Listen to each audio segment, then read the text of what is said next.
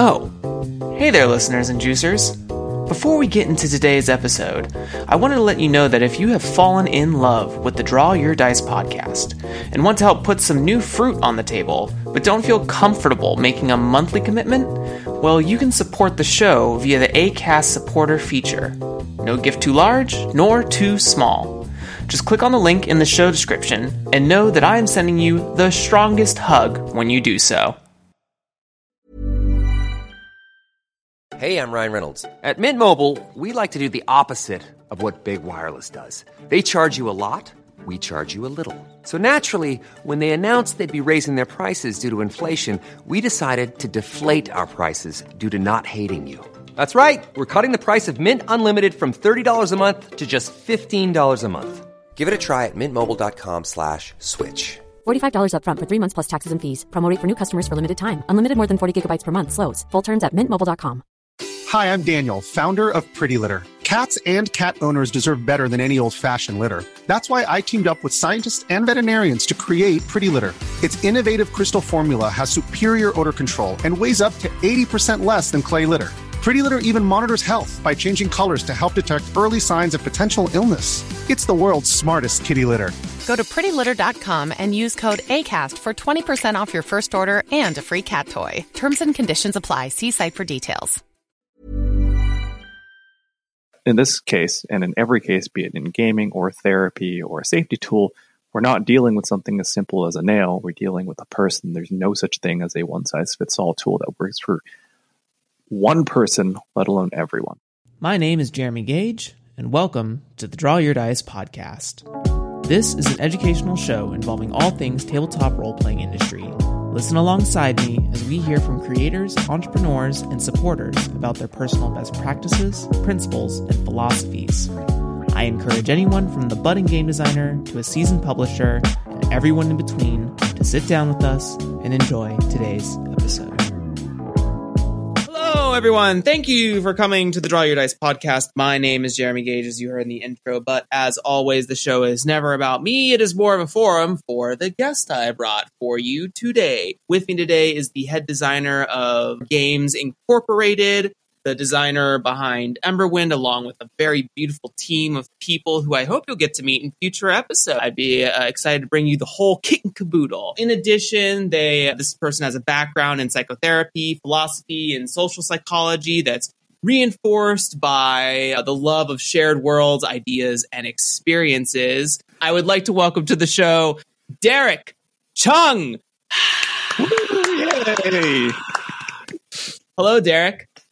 Hi. Thank you for being on the show. As always, would you just give a brief introduction of how you present yourself to the internet and the world for the folks who may not know of who you are? Sure. My name is Derek. I kind of present... Well, actually, sorry, I should ask, what do you mean by present?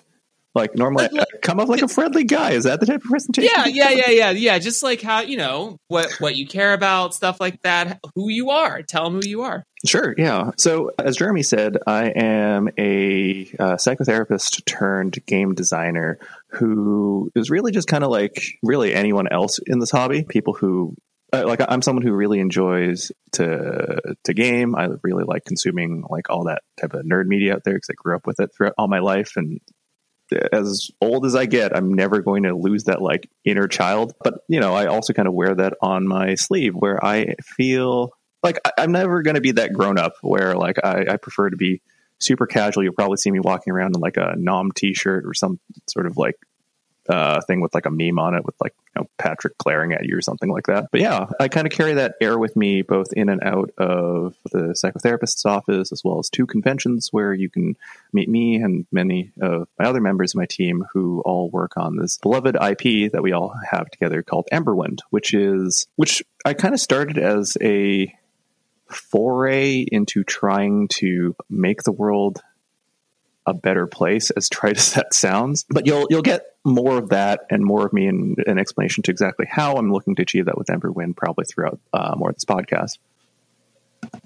Amazing. Great. In addition, just in case someone doesn't make it to the end of this episode, where can they reach out to you, talk to you? Where can they get Emberwind? I want you to make money at the end of the day. So let's get those plugs in early. Thank you. So the easiest place to find and is at my website directly, where you can find it at www.emberwindgame.com. There, you'll not only be able to find all the materials that you'd like to check out, but we have lots of free samples, free demos, everything that you can try the game before you actually pick up any of it. But even more important than that is a link to the community Discord. It's run by someone else, but the official members, including myself, that belong to the development team, are active members of that Discord. So if you have any questions at all about the materials, if you want to talk about anything, if you want to riff about game design, your thoughts about kind of the industry as a whole, whatever, I'm there and super happy to chat with literally everyone. I love it. Super cool. In addition to your introduction per normalcies of this show, would you also just give us a brief journey of like how you got into tabletop and what was sort of the thing that sparked you into becoming a game? Can I say a steady diet of gaming and beer? Absolutely. I mean, that's half of the story. There is like the more heavier philosophical side, but like I really, really, really can't. Yeah, I really can't. The word I'm looking for is play down. There we go. Yeah, I can't really play down the influence that beer had on this particular journey. I was up at a cottage drinking with some friends one day when they were super convinced after playing a prototype of Emberwind, when like way back when it was still called Dungeons and Derek, where they were like, hey, you know, this is a really cool game. This is a really cool, successful IP. We think you can take it somewhere. So, you know, that kind of got the gears in my head turning way back when. Like, if I think back, it's probably half my lifetime ago, but like 15 years. But like at that time, I was still completing my degree and doing a lot of research in social psychology, neuropsychology, and all of that. And it kind of like both sides of my life, both like the professional and kind of the casual gamey fun side of me, kind of just coalesced together to create this game. The more kind of serious answer I can provide, that's less just, you know, personal to what Derek's been all about, what I've been doing, is really about my experiences working as a psychotherapist. I've done a lot of work worldwide. I both worked in America and also over in Asia as, you know, a practitioner of mental health care. And in every single situation that I provided care, there were some really interesting kind of observations and takeaways from all that. And I've said this on like multiple podcasts, and I'm going to reiterate it again here. If you're someone who really, really needs professional mental help, do go seek it out. It is beneficial. It's useful. It'll help you, even if, let's say, the particular therapist or medication that you're on isn't necessarily working out specifically for you. It is kind of, unfortunately, like a trial and error thing where over time you'll learn through just, you know, talking to like different therapists, what therapy styles, what particular relationships, what people work for you and what don't. That's not to say that someone who makes you feel discomfort, and I want to be really careful there when I say discomfort, not someone who makes you feel really uncomfortable, but like someone who makes you like question kind of your way of life. And like, there's going to be difficulty with that type of thing. Like if you have someone like that in your life working as, you know, your provider or professional help, please hold on to them. They'll be really helpful for you as a person to grow. But putting all that aside, through kind of all of my experiences in mental health, I had the opportunity to see that there were a lot of people that the mental health systems were failing, right? Not only is it extremely unaffordable to a lot of people, a lot of the times mental health can only be provided to people if your insurance is willing to pay for it. And insurance, wanting to try and save money, will pick evidence-based therapy styles like CBT, where they'll pay for X amount of sessions for you to attend. That, like, first and foremost, CBT doesn't work for everyone. Secondly, there's no guarantee that you're going to be cured, in quotes, cured, right, in like 12 sessions or less. And it really leaves a lot wanting out of that particular system to really try and encourage like a healthier like mental states for the public.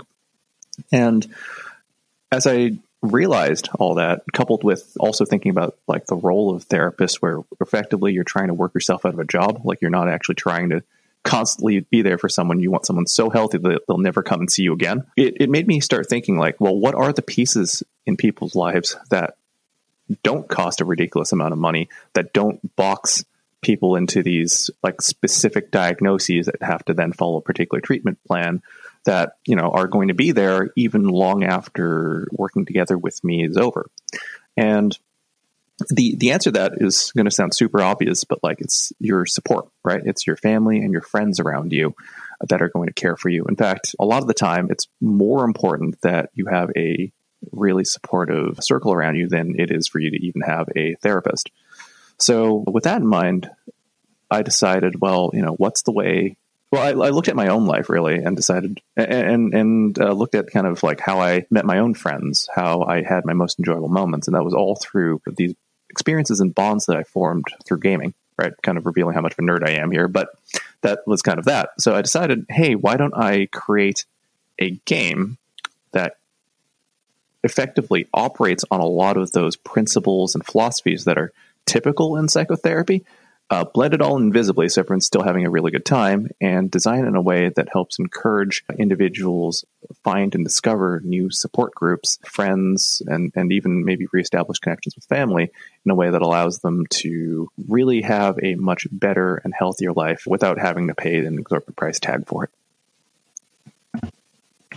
That's very, very beautiful. And, I think it's an important asset to tabletop design, because I think as you talk, for me, one of the most enjoyable experiences in my life has been the formation of friend circles through this discipline, hobby, whatever proper word you, the individual listener, wants to give to it. But I like discipline a lot because I'm fucking master cruncher, eater of skill. But I really think it's cool that you've taken a consideration to try and apply these psychotherapy principles and embroider it into the tapestry that is what was Dungeons and Derek at one point. I don't think I'm going to ever live that name down. Yeah, that's how I'm only going to reference Emberwind. I'm just going to do a bootleg pirate edition, replace the Emberwind title, and just say Dungeons and Derek. But yeah, I can't wait to get into that. Those sorts of conversations about maybe one or two pieces of how you're doing that. But was that sort of the first game that inspired you to play? Was that the first game that sort of inspired you to create? Is Dungeons and Derek's the first tabletop touch point you've had, or have there been other ones in your past? Do you mean stuff that I've designed, or do you mean what I played to kind of get into? Both, actually. Okay. I've had a lot of people say they've gotten involved in tabletop through D&D 5th edition. I've had some people say Mothership, and some people have designed because of creating supplemental material for Forge in the Dark systems or something like that. Okay, so I guess we'll start with just talking about tabletop games. I first got into tabletop games, the traditional RPG anyways, the same way that a lot of people do with Dungeons and Dragons, but way back when I was a wee lad in high school, the latest edition that they had released was only 3rd ed. So, I'm one of those old people. But it was an interesting experience kind of getting into it because, a friend of mine just handed me randomly the player's handbook and then just walked away and left it for me. And I don't think I read a single textbook for the next 2 weeks. Every class I just had the manual out reading it because it's basically like an encyclopedia, right? I'm still learning, promise. But it was interesting kind of seeing how they were breaking down all these different concepts, what a world would look like, how even something as simple as falling off a cliff, how they dealt falling damage, size of creatures, that type of thing, into all these systematized numbers. And it was kind of a really cool entry point into not only this world, but for me being able to it was very different from video games, right? Where you don't really see the code behind the stuff that you're interacting with in the way that tabletop games are D&D just presented you with those numbers, because there's no way to make the system work without you knowing it, because the system is effectively your brain, right? So it was really cool having that layer peeled away, because before that I had only played video games and I was super, super into video games. And that kind of got me thinking a little bit about game design and how people, really just went about the whole, both science and art of creating. Back then I still remember being super into Guild Wars 1. I freaking loved that game to death, simply because there was so much diversity in how you could express yourself in that game, right? And it's very different than how you express yourself in Dungeons and Dragons, where you can design every single part of your character down to like their backstory and personality. Obviously, it's up to how good of a DM you have on whether or not they are capable of including all of that in the game. But like, you as the person who's making all this is like your OC to the nines. Like, you have completely perfectly designed everything that you wanted in this, even if like the high school version of you, as embarrassed as I am to say this, could only design edgelords and still think that they were cool. Whereas in games like Guild Wars, where things were so predefined, like your character could only look in a particular way, you could only pick between like these different armor sets to wear, like your personal expression really just came down to your skills on your bar. You had like 8 skills you could pick from, like an array of thousands to pick the ones that you wanted the best. But like, there is a way to come up with something that was uniquely you. And anyways, like that started getting me to really kind of look under the hood, not only in the different video games I was playing, but also in D&D, where I was looking at, a particular number and be like, I feel like this particular thing, like the sword compared to this axe, feels overtuned, or this feels undertuned. And I started tweaking those numbers. Most people, when they start thinking about how to make a game, they play around with the balance of it all, which is how the nickname for what was even like pre-alpha of Emberwind became Dungeons and Derricks, because I had so many of these little modifications that ultimately improved the playing experience for at least my like immediate gaming circle, that it needed to be made into like a separate kind of addendum where it was nicknamed Dungeons and Derrick. Like it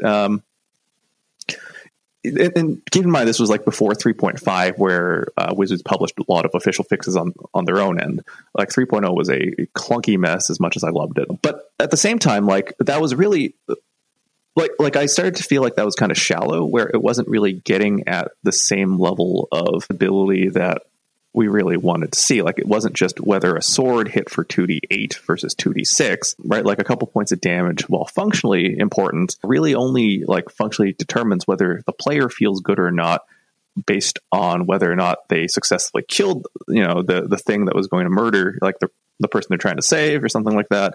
Or if they just did like shy of that amount of damage and they had to watch, the failure unfold in front of them as the person they're trying to save gets killed. Right. So there were these kind of like breakpoints there, where really, when you examine kind of all those different breakpoints, you realize what matters isn't the number, but the experience or the story that the person who's playing that particular character can take with them and carry with them. I mean, not to like reiterate this point too hard, but like, if you think about, a decade ago or more than that, I don't know how old your listeners are here, but like, if you think back to high school, do you remember the exact lesson that was taught in a particular class? No. I mean, everyone repeats off something like the mitochondria is the powerhouse of the cell or something like that. But like, other than those particular jokes, probably any moment that you remember back from then is a powerful moment where there's some sort of emotional impact left on you by some teacher who said something that really resonated with you that you weren't necessarily even expecting, right? Something that was character defining, that helped you grow as a person. And it was really those experiences that I wanted to get at a lot more than just whether one number was like within a statistical deviation that was acceptable more than another number. And at that point, that's when I realized I couldn't just doctor and change up someone else's system. I needed to craft something completely new to be able to get at that particular thing. And that's when I took Dungeons and Derrick, collapsed that all, put it into a super dusty binder that now sits beside me, that I haven't opened in a long time, and started working on Emberwind straight. Wow, thank you for sharing all of that. That's great. Yeah, I think that I've seen Twitter discourse about this exact thing of like this is specifically around D&D, and in the earlier episodes of this show, I do a little bit of D&D dunking. I'm trying to move past that in my life. I think it's interesting that there have been conversations about like what is that? The Ship of Theseus model, right? Where like how many boards do you have to replace before the Ship of Theseus is not the Ship of Theseus anymore? And right. I think it's fascinating that like when you push on or kick the tires of or examine the pieces of the game that you're playing and say, well, I don't particularly love how this initiative works. And then on top of that, you say, well, I don't like that dexterity is such a bloated stat in 5e, or, I don't like that Constitution does nothing, or, like it's a ton of little things that add up over time. And it's like, is this still D&D, or is that what you're still playing? You're still playing trad adventure games, which you haven't changed the setting, but the engine in which you are driving the car with has certainly been souped up to the needs of your table. So I find it really fascinating that you found a point at which, like, I just need to pull the ripcord and do this thing. Like, there's just something within here. It's like, I have 100 Magic the Gathering addendum rules, style addendum rules. Is like, I just have to do my own thing now. I can't write 101.38b version of flanking and keep calling it what it is. I mean, that's very cool. In fact, there's another much more horrifying analogy than the ship that I think a lot of people grip at a lot better, which is that, and I don't quote me on this because I'm not like a medical doctor in any way, but I think, if I remember right, the quote, it goes as follows, which is that I think it's by the age of 25, just about every cell in your body has been replaced.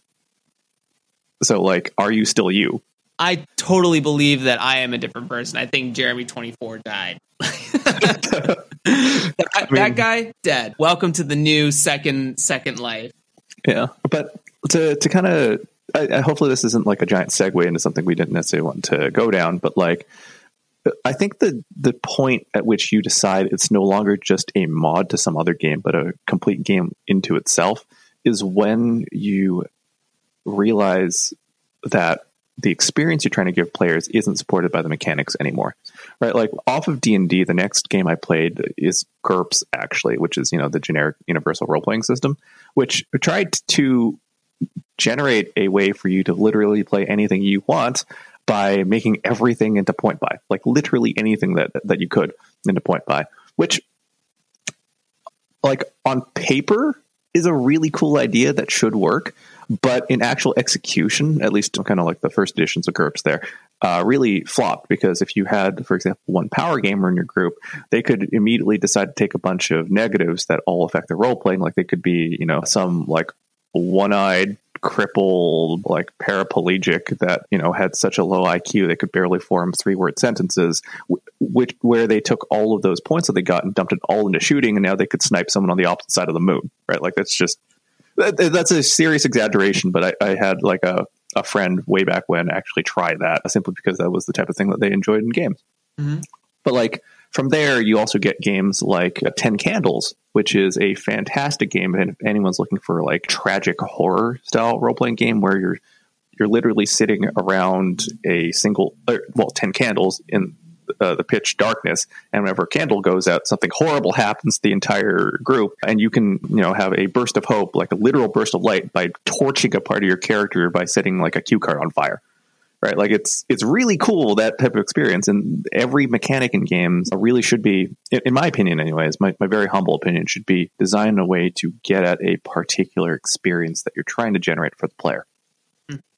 Yeah, fans of definitely players of 10 Candles / Know It. It's been a great drop in lots of episodes, and we've had Randy Lubin on the show before, who is a really great like LARP designer. Also, I always forget the specific term for this, but does facilitated games that are like specific to corporations, like help like team building sort of things. But when he designs, he tries very hard to like get the first iteration out and then try to find like what the peak experience was for that role play. And then when he goes into second iteration of design, he's like, okay, how can we make that peak event happen more often or happen closer together in the play experience? And he kind of like keeps tracking on that iteration process throughout the entire creation of the game at hand. So we've had people on here before that have talked about like make sure to capture like the theme, or excuse me, people who believe that the principles of capturing theme are very important to game design and can be very resonant for the people at the table. Yeah, that is extremely cool. And damn, Jeremy, you got to introduce me to your other friends. So many, listen to the episodes, but also feel free to come on to the Discord server. You can meet everyone, I promise. Cool. Well, let's talk about the meat and potatoes of why you're here. Other than, that you are you and that I am excited to have you on the show. Let's talk about Emberwind. So, Derek, would you just give a brief introduction of what Emberwind is and how do players engage with this game? So I'd love to. It's taken me years to try and concisely describe what Emberwind is because it's so much and also not that much at the same time. But I'll do my best here trying to wrangle the concepts together in a very succinct introduction. Emberwind is a modular game that's supposed to not be the game that it's not supposed to be my game so much as it's supposed to be your game. And what I mean by that is Emberwind is designed for every audience at once, which is kind of ridiculous to say because one of the things that almost every game designer will tell you if you want to be successful is to try and find your target audience and make your game specifically for them. I couldn't do that because a large part of the reason why I got into game design in the first place was to try and create a game that could encourage the growth of relationships and social support. So I didn't want to alienate anyone.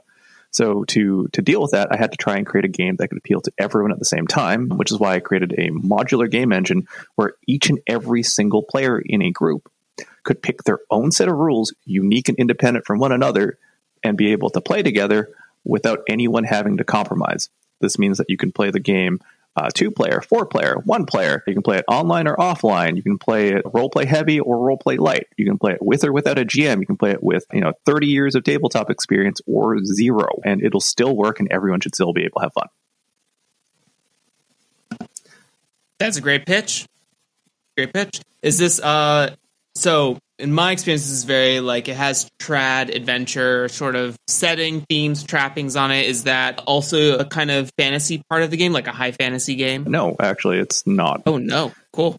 Yeah, no worries. I've actually let you say that multiple times now, hoping to get a chance to correct you like this. But so very, very specifically, and this also we could have a whole conversation about, the game engine is not specifically designed for only high fantasy, right? And the question then is the engine to the game or not, right? Or do you need that, cool polished veneer of this particular narrative tied to it before it's an actual game? But, stepping beyond that, Emberwind itself actually plays in a science fantasy universe where we mix a lot of magic fantasy elements with a splice of science fiction to give it kind of a familiar but different feel and look to the whole thing.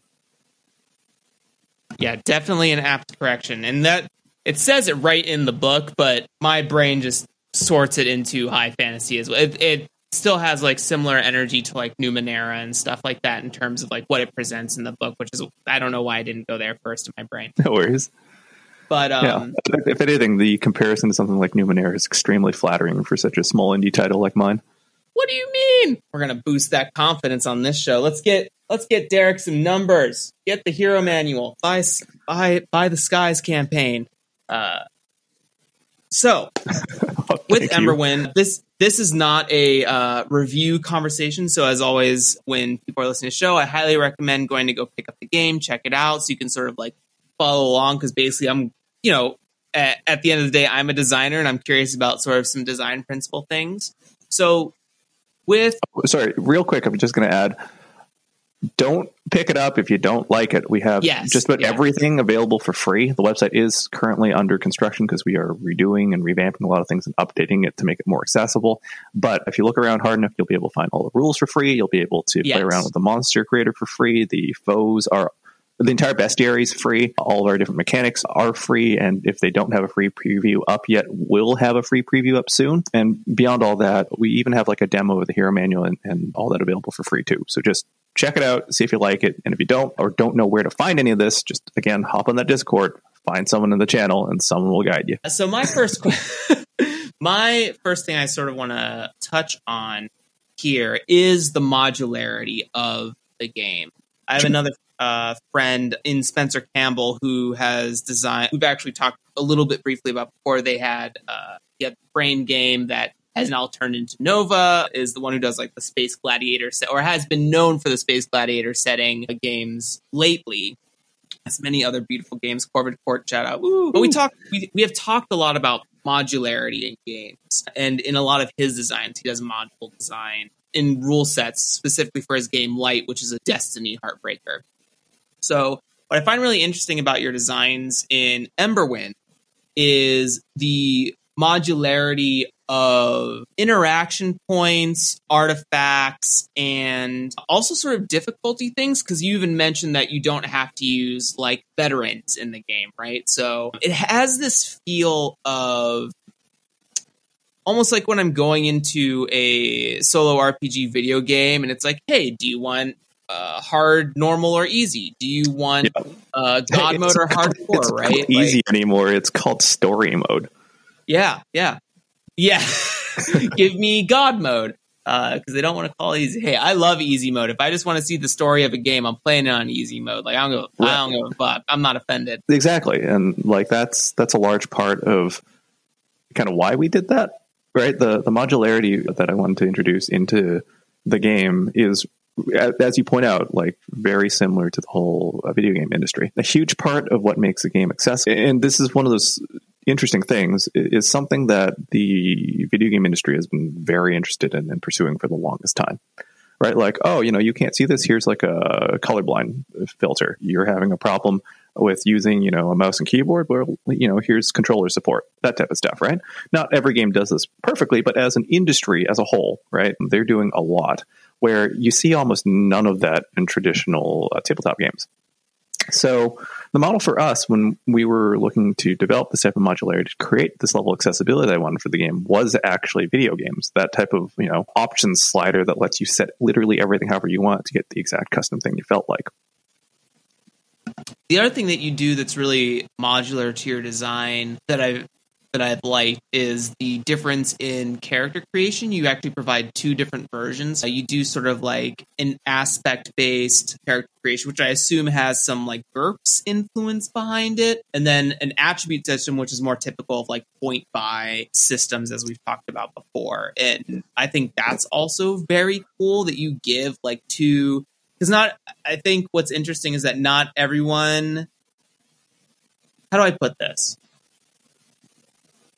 To compare it to 5th edition, again, because that's the mainstream touch point for a lot of people. Not everyone understands like what a 15 strength means when it comes to a modifier, and like, does that actually make my character, like, is that strong, right? Like, is that actually a reference point for, I know it says in the book, like the average person is a 10, but who's reading that sentence? Honestly, like, what is the majority reading that sentence? So I find it really interesting that you provide that modularity in the character creation as well. Was that sort of something that came later in design, or was that something that was sort of you wanted to get that from the onset? That was something that I needed to have from the onset. I didn't have it from the onset, mind you, because all my friends who are interested in playing Emberwind was a very specific type of demographic, which was the min-max micro tweakers for every type of game. But like that's the exact type of person you want testing your game, because they're the people that will break it and find all the holes everywhere, right?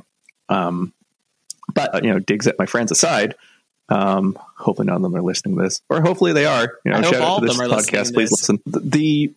I actually took it a step back. Like, this had nothing to do with a game design type thing. As I was saying earlier, it was about experience, right, and accessibility, and just a very simple principle to talk about kind of designing a character, right? It is just understanding that there's still a person behind that character, and the person who's trying to make this character may not necessarily be good with math, right? It's a lot easier for someone to be able to just describe the character with some words. Like, are they strong? Are they fast? Are they annoying like me?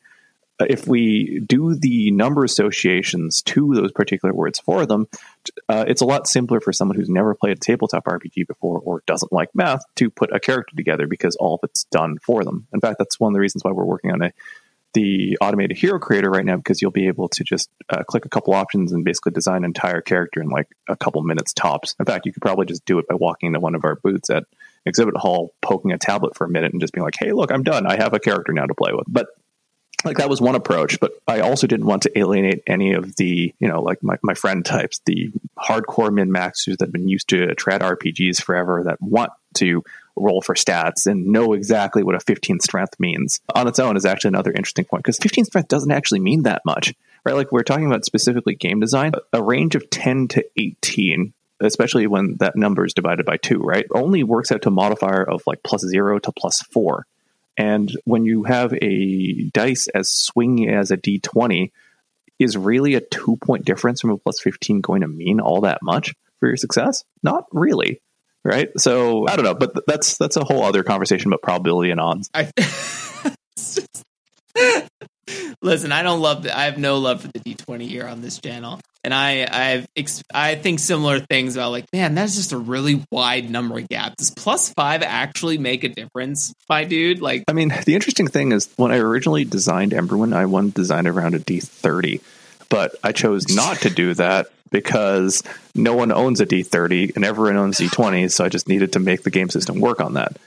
That's actually like one of the most common criticisms that I get about Emberwind is that there isn't enough content because we compressed everything into 4 tiers, right? So tiers, by the way, are levels in Emberwind. But the reason for that is because there isn't enough range on a D20. Originally, there was like, depending on how you played the game, 8 to 12 tiers, but it only works on a D30 because you want to make sure that every incremental gain feels significant. But at the same time, like, to do so, you need at least 30 numbers rather than 20. So like we were stuck in a particular situation where we couldn't go one way or the other. And we decided, hey, let's simplify down to 4 tiers to really kind of push, friendly to beginners type approach. And then over time, where we're at right now, before COVID hit, release an additional 4 tiers of content. So the people who really want that extra content will have it to play too. Yeah, that high-end raid content, baby. No one's supposed to know that that's coming. I didn't know it's coming. I'm here for it. But yeah, I think I'm here for the D20s like roll under system that you've provided here. I think it's a more attractive, maybe not always, I don't want to say simpler. The word I was trying to avoid was simpler because like people automatically go, oh, high number good. But right. I'm here for one thing that I sort of dislike about games that are like D&D 5e that sort of like have you make arbitrary difficulty challenges, like that you look at the fiction and then sort of like ambiguously decide like, okay, this is a difficulty check of 15 like that. It's going to be different from GM to GM. It's going to be different from player to player. Are you going to set the DC? In fact, I was watching Dimension 20's Misfits and Magic last night. Spoilers for Misfits and Magic. Actually, maybe not spoilers, but the GM called for a difficulty check for a particular character, and they were playing Kids on Brooms, and in that game, you can take half of your roll automatically to succeed something. Like, you don't have to risk rolling it because you're naturally that good at it. And she said right after, I was like, oh shit, I have to look at your stats more because I shouldn't have set a difficulty for that number for your character's stat here. And like that stuff is not useful to me, or I like the approach you took for stats in this one, that a roll under system lets the player decide how difficult something is narratively for them, right? If their stealth is a 14 out of 20, they've already decided the percentage odds that they can be stealthy. You don't have to set that. You don't have to have like a conversation of position and effect with that sort of thing. Like, it just makes it very clear-cut, streamlined, and kind of easy to assess like how dangerous something is to do. And I like that. I think it's a triumph for the book. So I'm here for the D20 non-D30 content. So I'm excited to see any raid content that comes after. I mean, honestly, a D30 would achieve the same thing, right? Because as you mentioned, flipping a D20 backwards gives us the ability to not have to use arbitrary numbers or come up with some random thing like a D38 check that you have to look through a book to find the exact ruling on how that modifier came out. Like, it's very quick, it's very accessible, it's very simple, and all we're changing is, every integer on a D20 being worth 5% to a D30, where every integer is worth 3.33%. Right? So you give people a little bit more range. Yeah. So there's actually a secret behind all that. I'm glad you picked all that up. I think you're one of the only people that's talked to me who's straight up said, hey, yeah, this is cool. I like this. And this is why. And, nailed like half of the equation. The other half of the equation is that by flipping a d20 backwards, because we aren't playing with some random like D20, DC 28 or DC 35 or whatever, the difficulty is always standard, right? It's always set to 100%, and you have some range to hit within that 100%. There's no, it's kind of like converting flat numbers into Z scores, if anyone understands statistics. And by doing that, by standardizing it, this is what gives us that secret to our modularity, because we can now exchange one game system for another, provided that it's operating on that same type of percentage value. For anyone who's listening and doesn't really kind of get what I mean, here's a concrete example. We use a like inverted D20 roll for everything. So like Jeremy was saying earlier, he was mentioning like how stealthy are you is equal to, for example, a number that you got. So let's say if you have 14 for your stealth value, that means you have a 14 out of 20 or a 70% chance of success. We can represent this by using a D20 where you roll it during a particular moment where you might roll a 1 to 14. Any of that range would mean a success, whereas a 15 or higher would mean that you failed, right? But for some people, that's really unsatisfying because, hey, you know, I'm not really role-playing anymore. I'm like literally ROLL playing, where I'm throwing a die on the table and it doesn't really matter what I say or do. That's just flavor to the fact that the die determined everything. So to make the game also really fun for role players, we introduced a secondary system called the Deck of Fates, which you set up by creating a deck of cards where you have an equal amount of success cards in this 20-card deck to what your skill value is. So if you have 14 in stealth, you have 14 success cards, and the remaining 6 are failure cards. This gives you the same 70% odds. But unlike the die, you can now role-play the scene with your GM. And anytime you do something that helps support your success in this particular scene through your role play, the GM can add success cards to the deck. Every time you do something that would detract from your success, you flub, whatever, they can add failure cards. And at the very end of the scene where you've hit a natural conclusion, they can draw a card from the deck, at which point that card draw, your odds, right, will have been affected by how you actually role played. But you doing that yourself, right? If you're that type of role player, has no effect on someone else in the group who wants to just roll dice because they don't feel that confident about their role playing. And I think you beat me to it. That was going to be the next thing I brought up. You got everything then. Good stuff. Yeah. I love that there is this ability to kind of go back and forth between these two artifacts of play because you've built a system where you're not arbitrarily creating the narrative difficulty of a situation, right? And I think it's important to preface for anyone who's like, well, I don't like that. I'm super fine with like everyone wanting the random like DC sort of play style. My personal preference is I really like a deterministic odds in a lot of play, and I actually would prefer the card play because I can like count the odds in my head, and then it's all about the shuffle, and it's all these other methods of play that I personally really enjoy. And so I love that you added that card element to the play structure and create a system that allows you to sort of interchange artifacts. And I even imagine now what someone could do if like you kind of threw a tarot deck on top of that, right? Like what would that sort of look like in terms of, because I know that in the manual, you might have to correct me. I'm not going to try to search it for the page because I don't know if I'll find it fast enough. But I believe that it's spade and clubs are successes, spade and clubs are successes. Black cards are successes. Yeah, something like that. I mean, it really doesn't matter so long as half the deck is success, half the deck is failure. Just because it gives you a nice number to play with, 26 of each, right? But I would totally love to see like what additions you could add. It's almost like drawing a tarot card and then interpreting like, okay, in this tarot deck, this play that we're making, swords are always reversed, right? Like they're the flip side of the draw because these are the failure cards. I'm now my design brain is percolating on what a tarot deck version of this artifact exchange would be. So we've played with that idea. That idea relies on a particular module that we've yet to release, which is the enhanced equipment module, where you're not just picking like a generic version of a particular item, like it's not every sword in the game is going to give you a +2 accuracy bonus, and we use like a like descriptor system where you attach words to it, both as a prefix and a suffix, that will then change the effect of that particular item.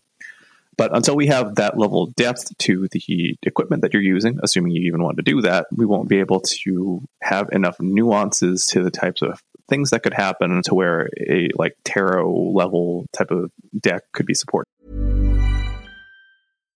If you're looking for plump lips that last, you need to know about Juvederm lip fillers. With Juvederm Volbella XC and Juvederm Ultra XC, your lip look, whether it's subtle or bold, can last up to 1 full year with optimal treatment and no additional maintenance. Find a licensed specialist and see if it's right for you at Juvederm.com today. That's JUVEDERM.com. Add fullness to lips in adults over 21 with Juvederm Volbella XC or Juvederm Ultra XC. Do not use if you have severe allergies or a history of severe allergic reactions, or if you're allergic to lidocaine or the proteins used in Juvederm. Tell your doctor if you have a history of scarring or taking medicines that decrease the body's immune response or that can prolong bleeding. Common side effects include injection site redness, swelling, pain, tenderness, firmness, lumps, bumps, bruising, discoloration, or itching. As with all fillers, there's a rare risk of unintentional injection into a blood vessel, which can cause vision abnormalities, blindness, stroke, temporary scabs, or scarring. For full, important safety information, visit Juvederm.com. When you're ready to pop the question, the last thing you want to do is second-guess the ring. At BlueNile.com, you can design a one-of-a-kind ring with the ease and convenience of shopping online. Choose your diamond and setting. When you find the one, you'll get it delivered right to your door. Go to BlueNile.com and use promo code LISTEN to get $50 off your purchase of $500 or more. That's code LISTEN at BlueNile.com for $50 off your purchase. BlueNile.com, code LISTEN. Planning for your next trip? Elevate your travel style with Quince. Quince has all the jet-setting essentials you'll want for your next getaway, like European linen, premium luggage options, buttery soft Italian leather bags, and so much more. And is all priced at 50 to 80% less than similar brands. Plus, Quince only works with factories that use safe and ethical manufacturing practices. Pack your bags with high-quality essentials you'll be wearing for vacations to come with Quince. Go to quince.com/pack for free shipping and 365-day returns. Since 2013, Bombas has donated over 100 million socks, underwear, and T-shirts to those facing homelessness.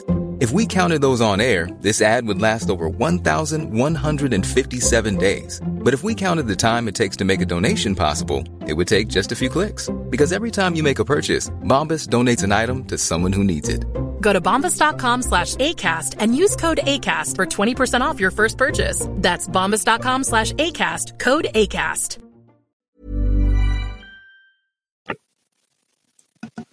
I'm excited for it when it comes. The other thing sort of on the gears of the game conversation is in some of my circles, we talk a lot about like a mechanical progression, right? And this is, I think it's important to define that this is separate from like narrative progression, but in some ways it can be tied together. You know, there's a whole other conversation of discourse that's currently happening per the taping of this episode on Twitter as well about this exact thing. But I mean, if you want to check about mechanical progression, if not for this show, for future show, I'm game. Just let me know when. No, I'm here for it right now. One of the things I like about your class design, you've attempted to sort of do lateral progression in the way that you select abilities and the tide turners in the game. Was there any challenge in breaking that mold of the sort of linear progression with fewer dynamic choices, right? I think what's interesting here is the dynamic choice of creation in something. So for example, for something in D&D is very linear progression, and sort of you only really get two dynamic moments through play. You get the class you start with, and then you get your subclass choice. I don't know if I would call spell selection terribly dynamic in terms of people who are going to gravitate to the obvious useful spells like Fireball and things like that. But there's some real creative uses of spells. Like I used to define my character by at level for my first level spells, never taking Magic Missile like every other like wizard would. I would always pick Mount because, hey, you can summon a horse up to 30 feet away. They didn't say it had to be horizontal. That could be vertical over an enemy, and falling damage from a 600-pound horse is going to be way more than a Magic Missile. You monster. You're a monster. I'm a terrible person. Why would you do that to that poor fictional horse? So this is the thing. It's not a fictional horse. It's not a magically created horse out of thin air. This is just summoning the nearest horse somewhere from some poor sucker or some horse just out in the field that just gets plummeted to their death. Derek, that's not better. No, it's not. That's how that worked. And if you wanted to be cruelly efficient, then that was your better spell choice. So on your class design, was that sort of what the first iteration of? Two things here. I want to know sort of what your class design philosophy was, because I think that's an interesting conversation when people look at more adventure style games and how to maybe break the mold of linear progression. Mm-hmm. And do you think you've accomplished what you set out to do in terms of creating a lateral build, sort of a craft build experience? Build craft, whatever way you want to swap those words. So yes and no. I think I've successfully done a lot of what I set out to do, but like anything in game design, it's an iterative process and there's always more to be done where you can make it better and better and better. So to start off, I'll go back to my previous example where I brought up Guild Wars 1. Right, so Guild Wars 1, along with a lot of other games out there, specifically, let's say the MMO variety, your player expression comes down to your build, right? You've successfully selected these particular skills, and through the use of those particular skills, that is how you play your character, right? It's not just from your class selection. Unfortunately, in games that really favor only linear progression, like D&D, this leaves very specific classes. Well, it leaves, in general, all classes feeling kind of but like there's very specific classes, like, for example, the fighter, feeling horrible because as other people level up and they get cool new ways to express themselves, like all these awesome spells that they can pick from, you get to hit more times.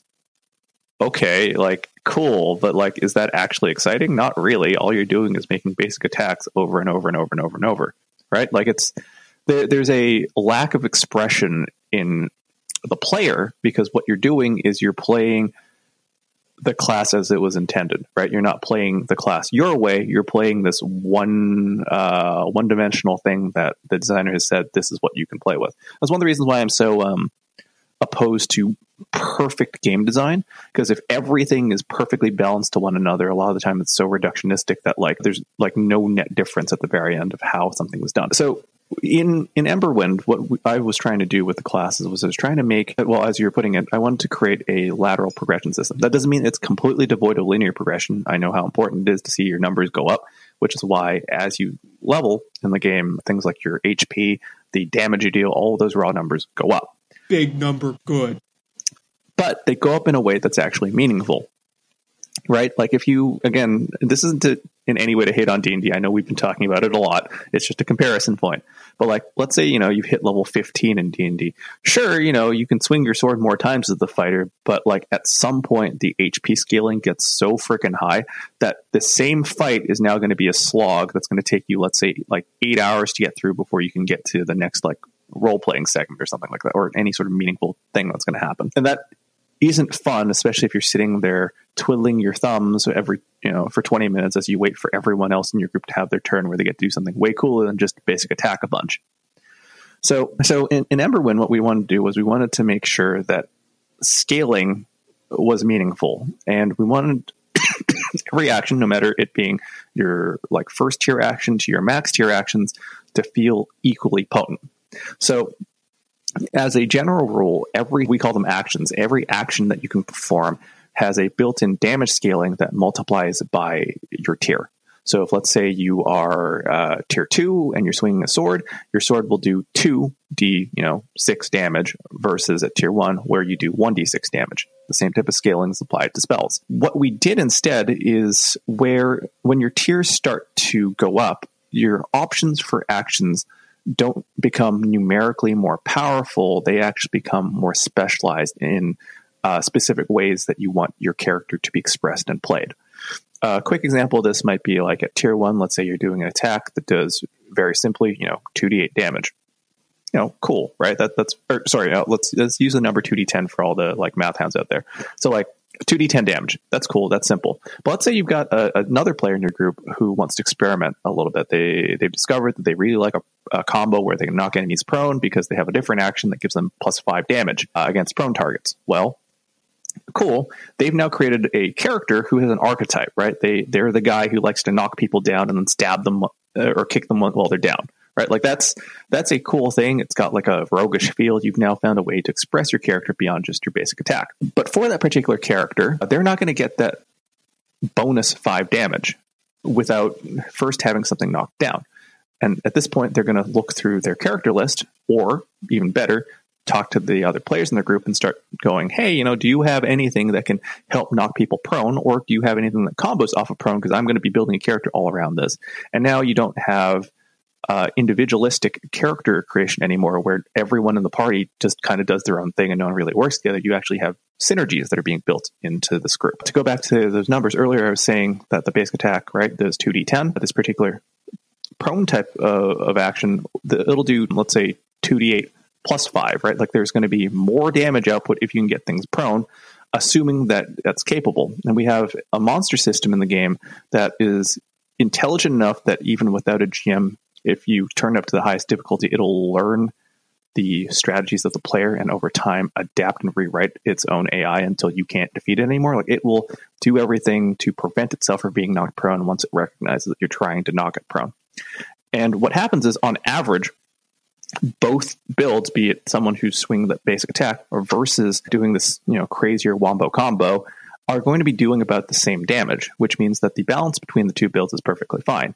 The only thing that's changed is the difficulty in which you're playing your character with. So if you are that beginner character and you don't want to change up your tier 1 actions, you want to keep them sweet and simple, you can stick with them and still be equally valid of a character as, the most experienced player who's designed this insane combo where he does like 40,000 damage, but only through a very specific condition, because that condition is going to be very difficult to execute. And in the case that it's not, because you've all worked together to make it more common, well, that's your, reward. It feels good to do good, and you should be able to enjoy that. Yeah, it's really what it both looks and sounds like as you're talking about it here is that a lot of the class design focus is more about the, what do I want to say? The composition of the team rather than the design of I'm sure there was individual class design that went on here. That's very, I think that's going to be needed here. Like, what does the Ardent feel like, right? But how does the Ardent feel in reflection and in combination with the other 8 classes in the game, right? And I find it really fascinating. It's something I also look for when I think about class design as well. I'm currently working on something that does a lot with the concept of Final Fantasy's job systems. Yeah. And I am thinking a lot about currently what is it called? Final Fantasy 13's paradigm shift system, like how almost every character can attain different roles throughout a single combat. Right. And I think that what's really cool about what you've been doing here and what you're working towards is, like you said, working on synergy and teamwork. I think, and really looking at the conditions and keywords of, because one thing that Derek hasn't mentioned that I also think is really cool is how he and the team have constructed these conditions of poison and things that are special or unique to each class as well, which I find really interesting. That isn't always just everyone can stun in a different way. Everyone can cause the fright condition in a different way. Some classes can't cause some conditions, which I think is very cool. What are the limitations of a class that another class can make up and that class, then another class can feed off of, which is, I think, this is my design brain tinkering in my own personal thoughts. I think one of the keys to lateral design progression is to think about the whole package of the class package. It's how does this class interact with other classes instead of thinking how is this class solely interesting? I think you also have to think about solely interesting as well, but I love the concept of how can the tactician play with the Atlantic, right? How can the warrior play with the archer? How can they synergize together to create a more tactical experience? I think also something that plays into this is your combat system and how you can sort of like fluidly change initiative and things like that. I think that's also a big key of synergy play here, but I love it. I mean, the bottom line was really to make sure every choice, no matter as big as picking your class to even the micro choice of when you act in each turn, was something that needed to be meaningful, right? Like that's where all the player fun comes from, why player agency matters so much. It's because we want to make sure every decision you can make feels rewarding and has an adequate amount of consequences and trade-offs with those choices. And as you were saying earlier with like the different classes that you pick, while we want every class to feel capable and competent and have very unique ways of defining their playstyle, we also wanted to make sure that they were defined by what they couldn't perform or couldn't do. So a quick example of that might be, for example, the rogue. We have a rogue in Emberwind that can actually heal, right? Like most people don't think of the rogue as a main healer or even capable of doing any sort of healing, but the rogue can. And it's based on a lot of the different influences that we fuse into it where they can actually convert poisons into healing. But because they're set up in a way where they have to rely on using poisons to heal, this immediately makes them synergize with particular classes that can put poison on things much more frequently. An archer, for example, can put poison, and ardent can't.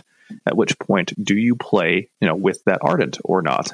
Or if you do play with the ardent, are you, as the rogue, going to play the healer, or maybe is that a role best left to someone else? And all of these things and all these choices, the pieces that you have, because they don't make up an entire picture, they make up most of one. That's what makes it interesting, where you have to pick and choose how each and every character is supposed to cover the important roles for your team and to what extent, right? Like you don't have to have one character specialized into only being the healer and do nothing else. It can be spread out in a lot of different ways across multiple characters. I love that because I play a lot of Final Fantasy XIV, which for anyone who doesn't know, Final Fantasy XIV is an MMORPG. And in that game, the healer role over time has been adjusted so that they do more than just heal. Like they are a very support class. Like white mages are very reactive healers. Scholars are very proactive healers with like barriers and shields and stuff. But on the downtime, like when you don't need to heal, it is actually expected that your class still does some form of damage. You do about the same damage as like a tank. You're not going to do as much damage as DPS. But the creators of the game, the designers, have designed fights that like take into consideration that, hey, we build the white mage to have spells like Stone and Holy that do crazy amounts of damage when there is downtime possible. So like, do it, or else you can't like do the most top end style of raid. And what I like about you bringing up the rogue can heal through poisons is like, I think there's a lot of design space available for trad adventure games where we can break the molds of, there has to be some expectation for the newbie, right? Like the rogue should do what the newbie should think a rogue does by hearing the name rogue in some fashion. But I think it's also interesting to be like, oh, this is actually like, I can heal through poisons. That's kind of surprising. I expected them to have poisons, but I didn't expect them to do like antidote stuff. But then like clicks in their brains like, oh, maybe since they know how to make poisons, they know how to make these antidotes. I'm not saying antidotes are what the healing method is for this game. I'm just trying to give the spread to the listener. So yeah, I think it's really important that that we move into a phase, and I think it could like breathe new life into the trad experience of like, let's do the typical class. Let's push on what that means. What are they? If traditionally rogues haven't introduced poison into the themes and tropes of it existing, what else can poison do? Are rogues also alchemists, right? That's technically true. Like a rogue should also be an alchemist in a lot of ways because they understand the properties of chemistry when it relates to poison. Does that also mean they had a breadth of knowledge that relates to chemistry in other fields, right? I think that's an easy assumption to make. It's not a leap of faith to say that that's possible. So, and especially in the science of fantasy gear positioning that Emberwind is in as well. So I think it's really cool that you're attempting to do and succeeding. I don't want to say like you haven't done these things, but I find it interesting that you're doing that and challenging sort of like the design space. And I know that there's like some Guild Wars 2 influence in this game, and Guild Wars 2 also kind of does away with some of those assumptions, like a paladin who shoots a bow, I think is wicked cool. Shout out to all my Dragon Hunter guardians out there. Yeah. So like, that's one of the things that we wanted to do, where we wanted to start people off in a position where they found things that were recognizable, right? So like, we have a rogue, we have a warrior, we have an archer. These are things that immediately you can grip with and go, I know what that is. And for those particular classes, they also scale in that particular way, where you start off doing the traditional thing where, you know, as a rogue, you can stab someone in the back, you get bonus effects, you can apply poisons. That's cool. But as soon as you start hitting the higher tiers, you'll start unlocking these variants on how to play these particular things. Kind of think like a skill tree progression in said MMO, where you're developing and picking like between one or of two specializations of how something happens, right? And then you're like, oh, well, cool. Now I have all this type of all this interesting build diversity. Where do I go from here? And for us, the touchstone to make all these things accessible, and this includes all the brand new classes that we put out, was really culture. We pulled from different cultures around the world, but we did it in an interesting way, where not only are each of the classes based on a particular culture, they're subclass derivatives, because every class is capable of 3 different types of action categories.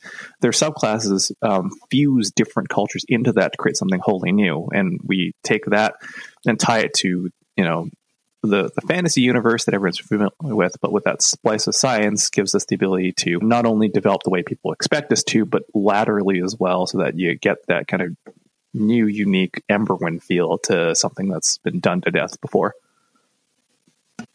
I think it's good. I think it's great. The last bit I want to touch on, as far as like design sort of poking, sure, is the AI hex grid, which is also something I think a lot about, especially as I try to fit raids into my own personal game. Like, I want to bring Savage Ifrit to the tabletop experience. So yeah, for anyone who again hasn't like been through the book, Derek and the team have it's really cool AI hex grid. It's sort of like an AI hex flower thing, D6 based. You roll a D6, and then the creature in question starts to engage in an action chain for its turn. So why this? Why not just like, I know that they can. We don't, I don't think we need to talk about that. The GM can take control of the creature at any point and choose the action. But like, why also provide this? Was this for like a co-op experience, or it was just something you wanted to fiddle with and you thought you found like an answer for? AI hex grids, talk to us about it. Dang. Okay, so there's a lot that went into designing this, and it's probably one of my most beloved brainchilds by both the community and the rest of the development team. People have one of the. I'll phrase it this way, because I don't want this to sound like, again, I'm judging D&D or anything, but in fact D&D is one of the better games for this already. But in almost every traditional RPG, you have to have a GM, and that's probably the greatest barrier of entry. Like, forget the price tag, forget the fact that you have to read through a 300-page book and figure out what you're doing off of that with no one to teach you, right? It's specifically the fact that most groups can't find a competent GM to play with. In fact, it's so rare that there are literal services out there, websites that sell GMs, right? It's a GM for hire. You pay them money and they'll run a game for you. But like, even factoring that type of stuff in, the statistic, at least before COVID, I don't know if it's changed since then, was about 1 GM to every 20 players. And as everyone knows, having 20 players in one group is not a fun way to play the game. There's a lot of downtime. There's no way that anyone can balance anything. Like, it's just rough. And this is still assuming that 1 GM is of quality. We haven't even talked about how many people are bad GMs, don't know what they're doing, or so forth, right? So the likelihood of you getting a competent group going is very, very, very difficult, which is why for anyone out there who's lucky enough to have a GM, go thank them right now for doing all that crazy work that they do to make your game cool and good. The other problem here is that a lot of books, D&D, Shadowrun, doesn't really matter. Any game system just kind of assumes that people know how to GM right from the get-go. Like, they write it as in, you either know how to GM or you don't. The end. So there isn't really even a good entry point for someone who's interested in becoming a GM to picking up learning it all and so forth. So I took a page out of like video games like Dungeons and Dragons. Sorry, not Dungeons and Dragons. Dragon Age. It's too many dragon things and names. Out of Dragon Age's book, where they designed a game system, right? And they're not the only one, but they designed a game system where they created a bunch of enemies that would perform actions in particular ways. You'd have to set up your team with all these different scripts that you gave them, like if below 50% health, drink a damn potion because you're an idiot and you're going to die, right? Like that type of stuff where you could effectively create almost like this combat simulator minus the one character that you were controlling that gave you this really immersive experience. And we wanted to not strip away the traditional RPG experience where it was able to control everything that they wanted to in whatever way that they decided.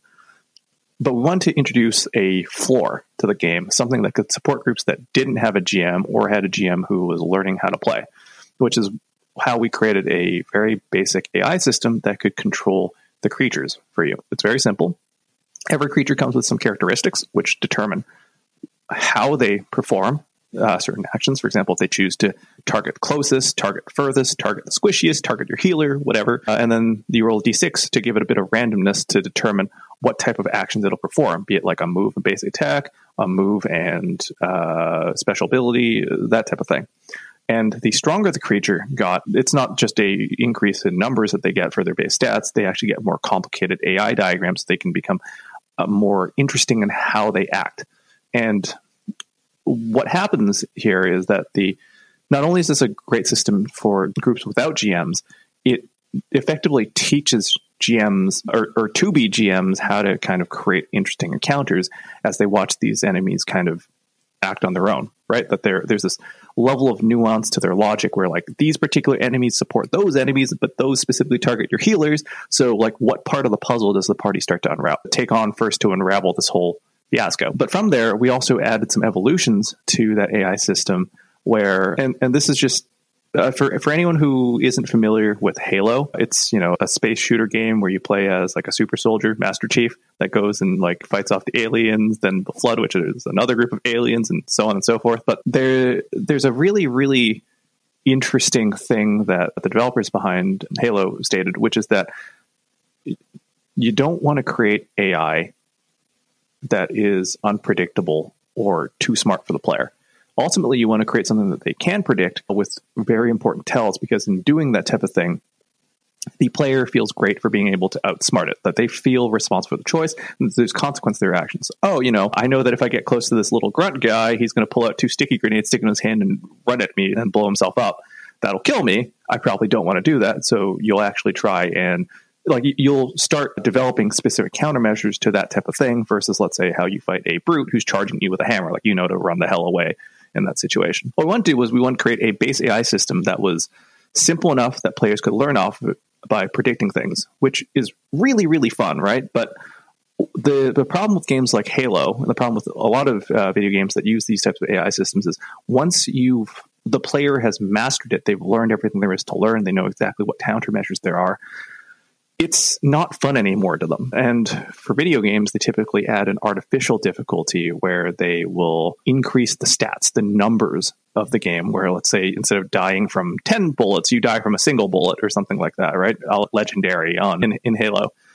But in our game, we wanted to continue to challenge people to grow as a player. And the way we did that was we added red hexes to this action chain system where the enemies could actually develop they'd pick up new actions and pick up new ones as you fought against them over time, as though they were adapting and learning to your favorite strategies. And they would change their behavior in a way where your hero strategies that you've developed as countermeasures would become increasingly less effective, which forces an evolution of the metagame so that you can't just play the same stale way over and over and over. And this is also a training tool for GMs to look at, to learn, to figure out how they can alter behaviors over time and get better at GMing to constantly challenge their players.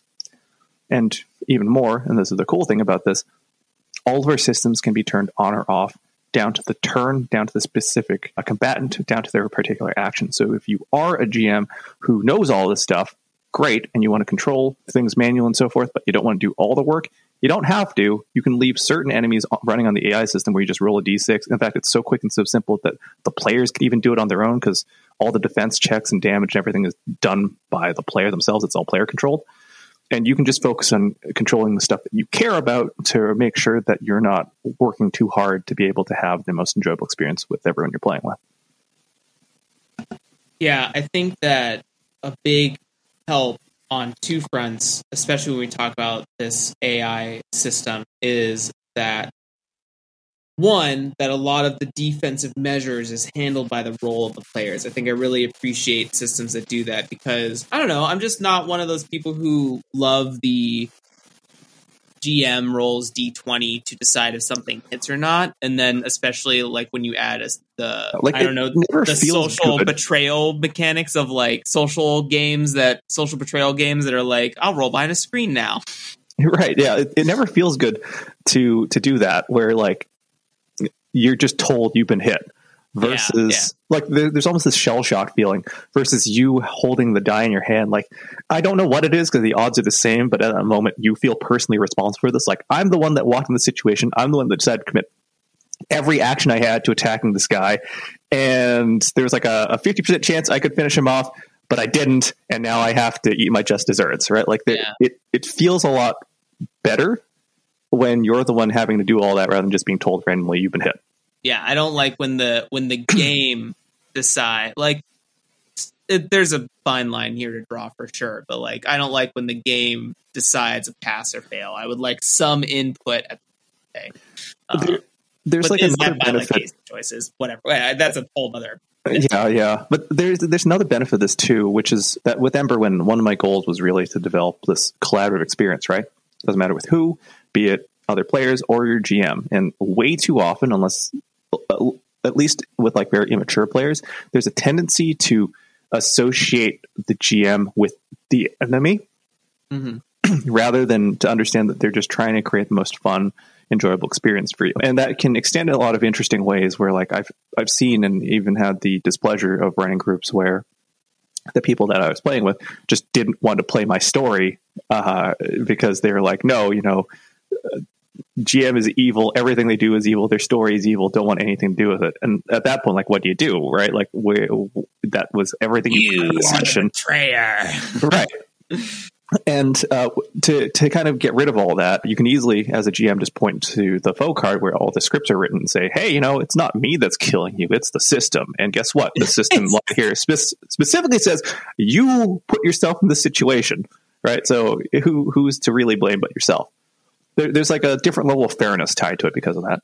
Yeah. It's also when it's transparent to a lot of it. Again, this is tough because Emberwind lives in a space that D&D lives in. So it's I don't know if it's always fair to make these comparisons, but a lot of the game as taught through oral tradition is like you hide the monster stats too. Like I think what I like is the transparency of the game, right? You've developed a system that prevents sort of like the meta initiative. Like if I look at the stat block for a troll in D&D 5e and I'm playing a new game with the new DM or whatever, and I say, oh, trolls are weak to fire damage. Now we get into this interesting like mental battle of like, is that okay? Is it okay that my character who's never been in an adventure before may have never interacted with the troll? Do I make the suboptimal choice to ignore the fire damage vulnerability, right? Like I hate that dissonance between player and character because you have to specifically tell yourself, oh, I have to not know the things I know that I know from other stuff because the meta is affecting things. Or if I do know them, how do I like it? It's such an irritating problem where playing the game isn't the same thing as playing the player. Yeah, that was one of the reasons why we launched this AI system, because we wanted to, we didn't even want to discourage metagaming. We want to encourage it as much as you can because the system will scale up to find a way to kick your butt anyways. Yeah. Because there are people who like that type of thing and we don't want them to feel alienated. Yeah. There's certain interest in like secret of monster, but then like when you're playing, like if you're at a table DMing 5 DMs, they've all read the monster manual at some point. You either have to use a really obscure monster or you have to start homebrewing. And then like, again, like we run into this interesting conversation of like, what's fair in that respect, right? Because I, as a player, had to pick options from the books. I didn't get to use my homebrewed pugilist. Shout out to pugilist because I fucking love that homebrew class. But, why does the DM get to adjust their toys when I can't adjust my toys, right? Like, again, it creates another like weird battle of social, what's the word? Almost like social contracts for your table. So what I'm saying is like, One, I advocate for full transparency of like, look, the troll's weak to fire. Everyone can know that as a player right now because what D&D cares about is war game first, narrative second. So like, let's do the damn thing. And I love that there's sort of like AI hexes are built to kind of challenge in a co-op manner. But if you have a GM one, like you can really like unleash the punches by like, okay, we're going to not really do the action chain. I'm just going to pick some actions and this dude is going to use action C over and over again, like for, whatever playstyle game plans. I like that both options are there, the transparent option, and if the table's into it, the sort of like social betrayal option. Yeah, that's the whole point, right? We want to make sure that there's as many ways for players to enjoy the game as we can, which is why we introduce so many different modules and systems that people can pick and choose which way they want to engage with their group with. I love it. More modular games. Claps. Claps for Derek and the team.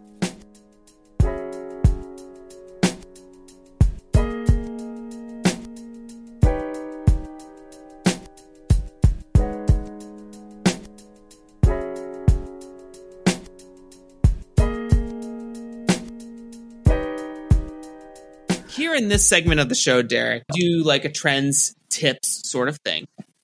In that, as far as like trends are concerned, what are you seeing in your social circles, like Twitter, Discord, whatever have you, about trends in the industry or tangential to the industry that you're like really cool? I want to see more of what I'm already seeing. Are there some trends that you're noticing in the industry that you feel are being a little detractful that you want to caution people against or put your sort of 2 cents in? Or a third option, are there trends within you that you want to see more of that you're not seeing that you would like to let a listener have and run away with and experiment with to their heart's? So, sorry, how much time do we have? Because this is easily like a multi-day topic. Yeah, absolutely. Anything to fill up a half hour's worth. And I know that you brought some topics to the table as well, so feel free to pull from those. I think what might be really interesting for a first episode, or if this isn't our only episode for a little while, you have such a powerful psychotherapy background, right? And you were mentioning a lot about how you were trying to tie in mental health principles and cognitive health principles through the design of Dungeons and Derricks, which soon turned into Emberwind. So won't let me forget that. Yeah, won't ever let you forget it. Let's actually let's examine that a little bit. Let's examine like we can what have you invisibly designed or was a principle for the design of the game in terms of helping create a more positive or therapeutic experience? Sure. How about I start there and then do you one better and tie it back to the whole trend thing too? Sure. Okay, so a couple really important decisions that we wanted to make was, in fact, I'll start with the modularity, was making the game modular. We wanted to make the game modular in a way that wasn't just something that you locked in was set, period, about this is the only way to play, but really wanted to make it like a dynamically modular game where at any point you decide you want to try something else out, you could. One of the main faults in a lot of the people that I've seen in therapy, and I really do use the word faults here very carefully and very precisely, is that people are stuck in a situation that sucks, right? Like there's no denying that, let's say if you're sad or depressed, that sucks. And the only reason why someone's come in to have any sort of professional help applied in any way is because they want that situation to change, right? Obviously for the better, because if nothing changes, not only does it suck, it could eventually get worse, right? God forbid. So in those particular situations, the important thing is finding a way to help that particular person grow, right? Grow beyond themselves. And this is going to sound super freaking obvious, but you only know what you know, right? Like you don't know any more than that. You have to find something external to yourself to go, oh, maybe there's, something else out there, something that's different, something that I've never considered before.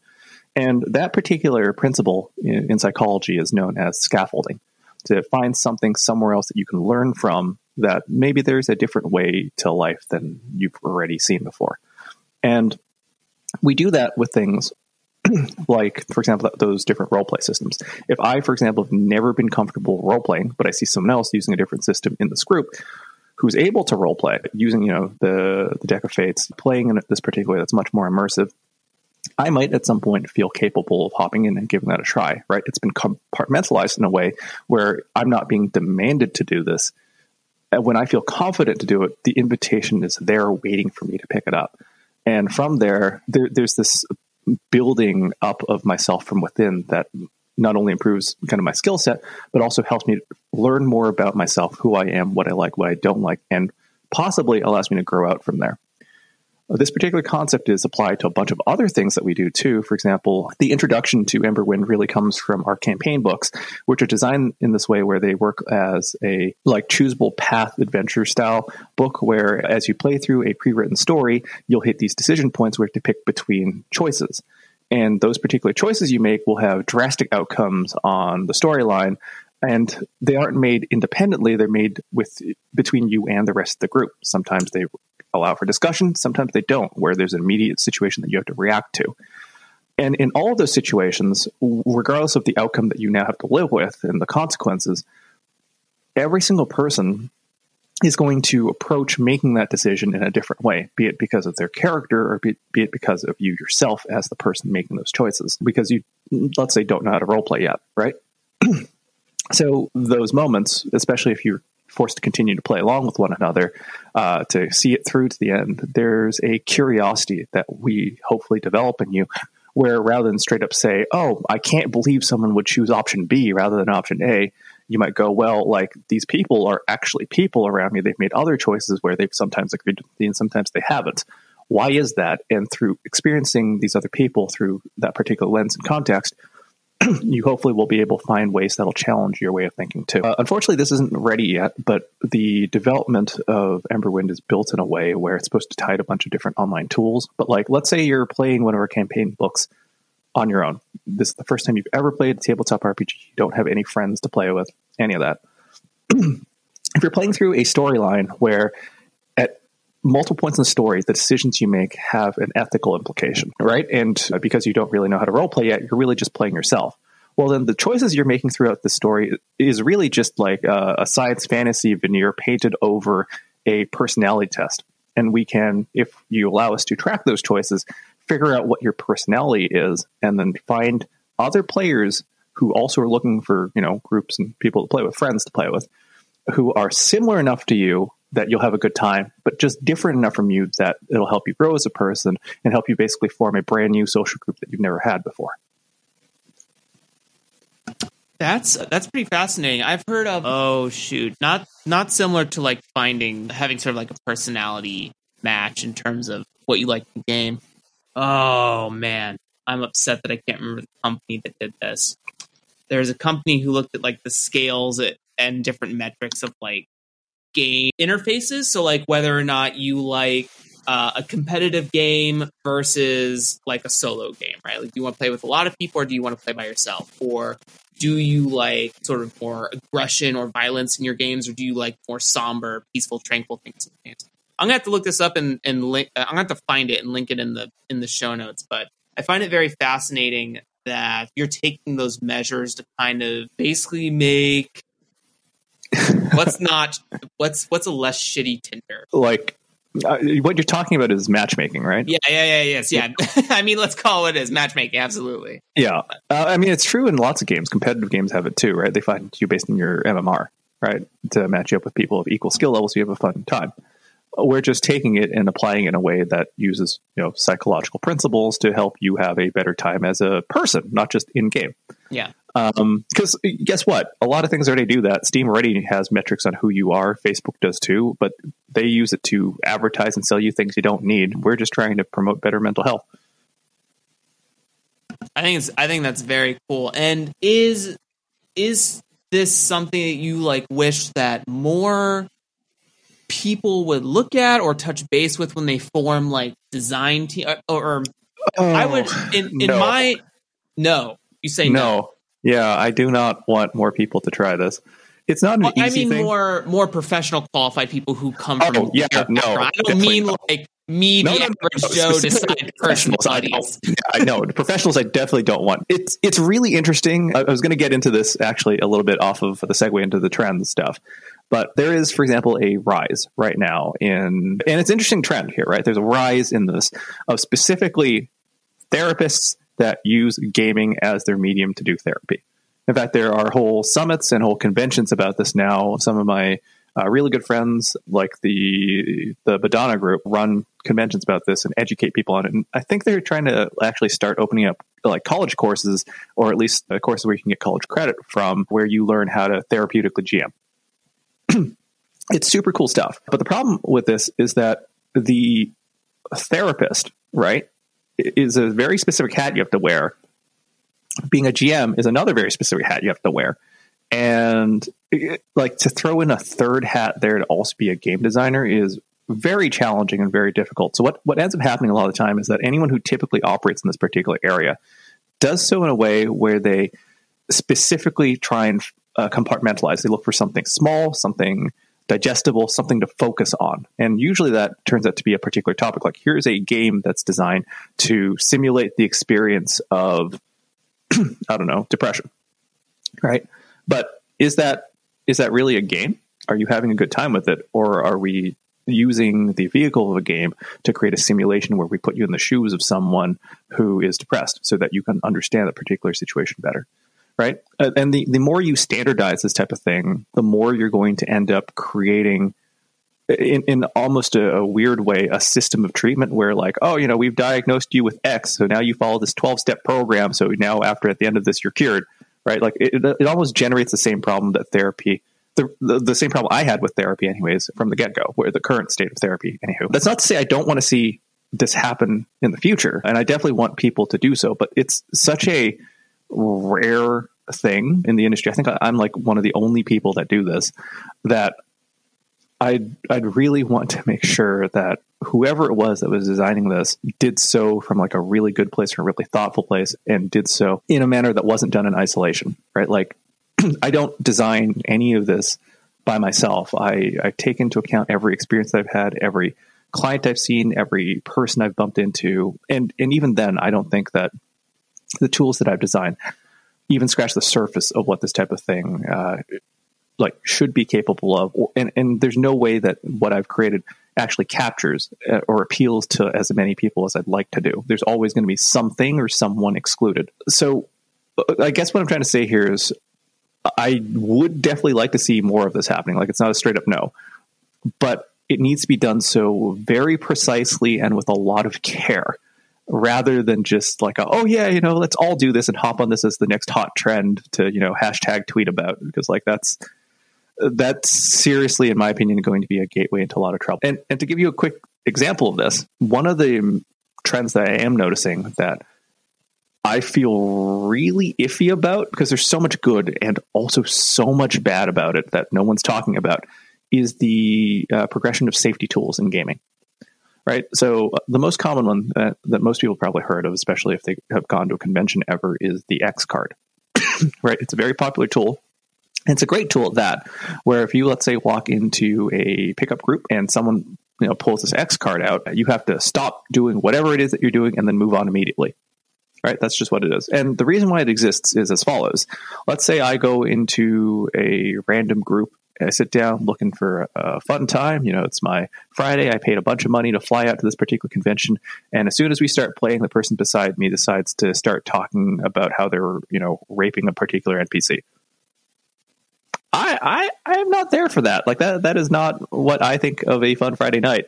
Right. So if that's the case and that makes me uncomfortable, I can pull the X card and immediately skip that particular conversation and we move on as a group. Right. On paper, that sounds fantastic.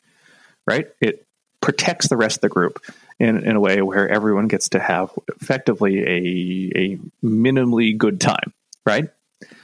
But let's flip this around for a second. Let's talk about and let's think about that particular person who decided to randomly, you know, do something as atrocious as that to an NPC.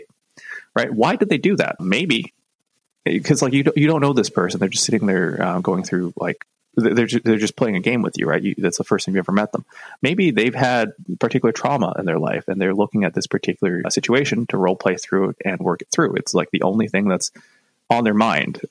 They don't have any friends. They don't have anyone else around. Like this is literally their only only place that they can interact with another person. And this is a burden. Sorry, not a burden, but like this is something that they're carrying with them that's almost haunting them like a phantasm, right? And now in this group, and this isn't the first time, every group that they've brought this to, everyone's just pulled out this X card immediately and said, no, you're not allowed to talk about this. Never process this. No one wants to hear about this from you. Right? That's not a great message to send to them either. But at the same time, everyone in that particular group isn't supposed to be held hostage to a group therapy session, right? Like no one there is trained or skilled enough to help process that particular trauma that person went through. So should we or shouldn't we have this X card, right? Should we or shouldn't we have these safety tools? And a lot of conventions are doing the thing where they're like, oh, safety tool, good. Let's have them everywhere. But none of them are teaching anyone how to use it. The GMs have no freaking idea what they're doing. They're just given these things and told they have to use it or they're not allowed to run games. And the players are made to agree to using this, even though they don't really understand the consequences of what it means to actually flash one of these cards, right? Like what it could be doing to someone else in the group when they pull these things, right? And that's really a part and parcel with any social interaction, right? You never know where someone else is at. You're always making your best guess. You're trying to be respectful and cordial throughout the whole process.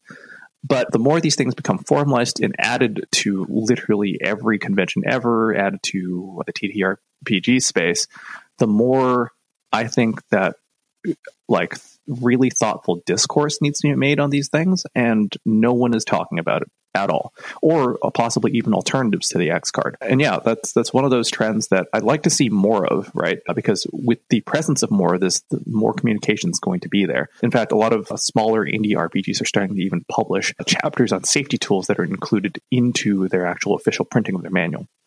And that's something that we're looking to do too in future print runs for some of our other. But we definitely want to pair it with professionals talking about what these tools mean, when to and when not to use them, and how you might want to go about using them in these particular cases.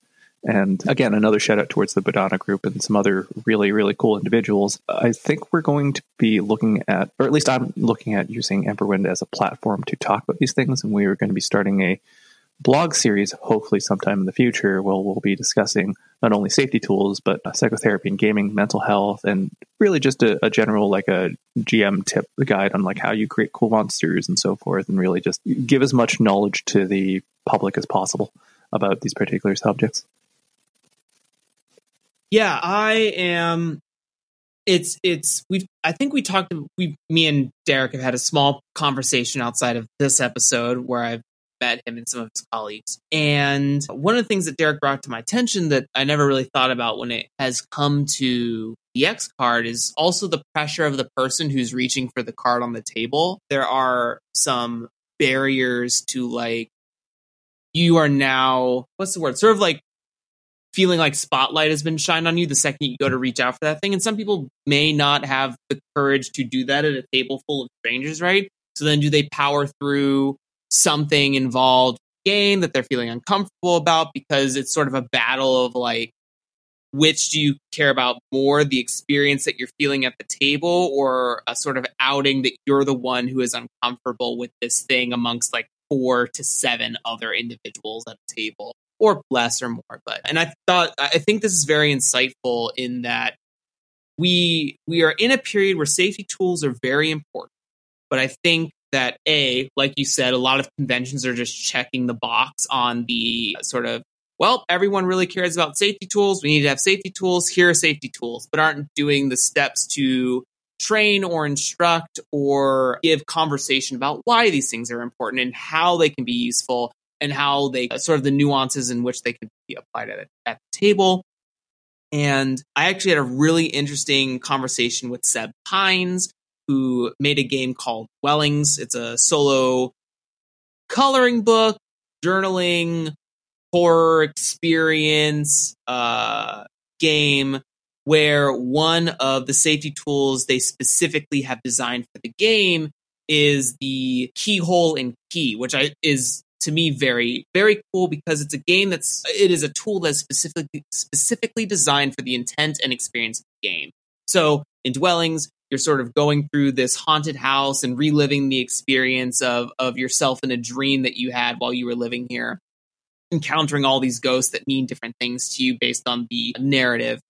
And if there is a particular page or writing or piece of content that you are not comfortable dealing with in your solo experience, which I think is also something like what do safety tools look like when it comes to a solo experience, right? Because a lot of these safety tools that are sort of generalized for use are for cooperative or GM'd or like multiplayer games. But so you have this card that is the size of the page of the book that has a keyhole in the center. And so when you find a particular piece of content that you're not comfortable dealing with, you'll put that card on that page and you'll see like just a little sneak peek of that room. It's almost like you're walking through this haunted house and this door is closed and locked, but you look through the keyhole and you're like, I'm not ready to deal with this, but it sort of allows me to still engage with sort of the immersion of the game while still being safe. And then there's another piece that's basically a bookmark ultimately, but it's this key that sits at the table with you. And when you're getting to a place where maybe like you're not ready to process or deal with this particular narrative piece, you'll put the key in, like bookmark, and close the book and lock the book up.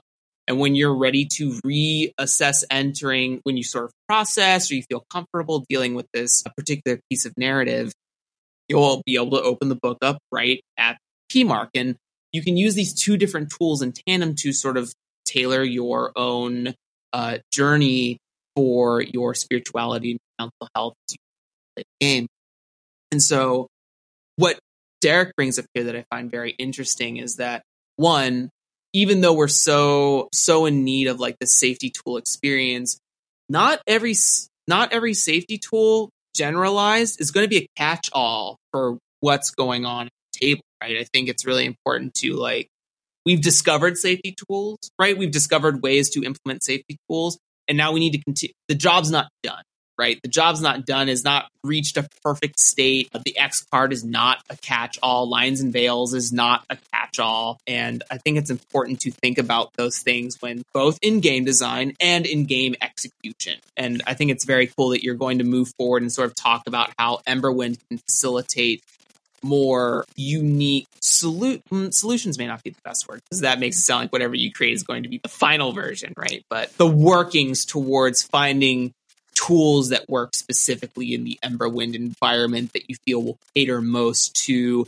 the players that are going through this particular software. I always attribute people to computers when it comes to like cognitive load. So I view games as software, right? So yeah, that's one of the reasons why I actually don't even talk about Emberwind and mental health in the same breath. Like I never describe Emberwind as a game designed specifically to help people in that way. It's just that it's designed with some of those principles in mind, simply because I want to create a game that's more thoughtful and considerate of those particular parts of the experience. And like I do that very, very purposefully, because when we're talking about mixing the two together, right, mental health and gaming, there is a tendency to go down that slippery slope and just assume this is the answer to, if not everything, at least something. Just like how like each therapy style is a tool, right? Just in the same way that a safety tool is a tool, just the same way that a screwdriver is a tool. That doesn't mean that screwdriver is going to be the right tool to hammer a nail in, right? Like you need a different thing for that.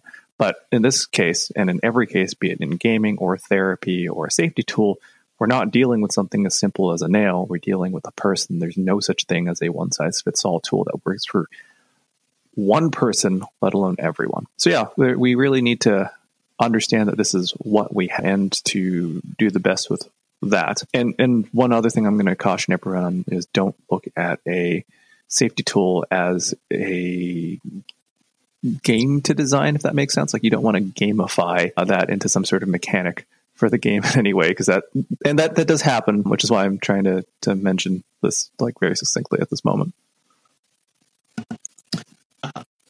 All beautiful stuff. Really, really provoking conversations here. I think we're reaching the 2-hour mark here, and we could probably go for 8 months on anything we could talk about, and maybe longer.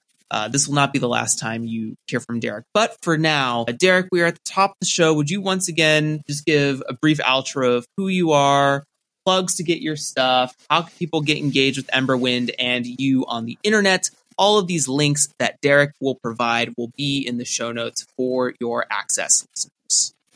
Sure. So again, my name is Derek, and I am the lead designer of Non Before Games, which produces an awesome game called Emberwind, which we've spent a lot of time talking about here. But we are designing other games too, like a child-friendly, accessibility-oriented card game called Snack Attack, where you play as a hungry little blue nomnosaur trying to steal all your snacks before your siblings can. You can find just about all of our content at emberwindgame.com, and if you're looking for me specifically, just hop into the Discord server using the link on the page, and you'll be able to chat with me at any point that you feel like online. And hey, as awesome and as nice as Jeremy is here, and this isn't in any way depreciating myself, if you do want to hear more from me in the future on any particular topic, please go and comment on all of his social media, specifically requesting me, and also the topic that you want to hear more about. And I'd be happy to be back to discuss all that. Hell yeah. Listener requests. We're going live 2020, 2021. Yeah. Damn, no, going to the past. Comment. Time machine travel. Thank you, Derek. Thank you for being here. Thank you, everyone, for sitting down and hanging out with us. I have certainly learned a lot from Derek and Emberwind, and I hope that you have too. And I look forward to having you sit down again with me next time. Say bye to the people, Derek. Well, I won't say bye straight up, but see ya, since it sounds like there's going to be a part 2.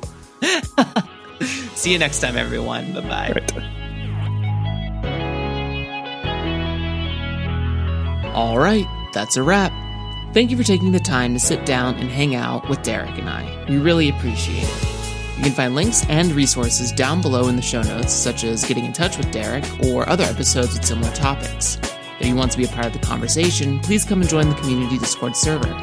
Also, make sure to subscribe to the Draw Your Dice Patreon, where you can get access to early releases of episodes from as soon as we interview. Thanks again for stopping by, and as always, I will catch you next time.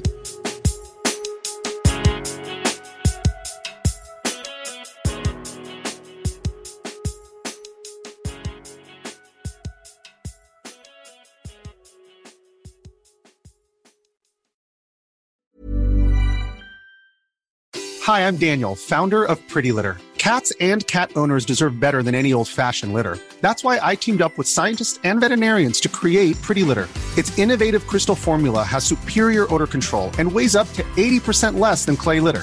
Pretty Litter even monitors health by changing colors to help detect early signs of potential illness. It's the world's smartest kitty litter. Go to prettylitter.com and use code ACAST for 20% off your first order and a free cat toy. Terms and conditions apply. See site for details.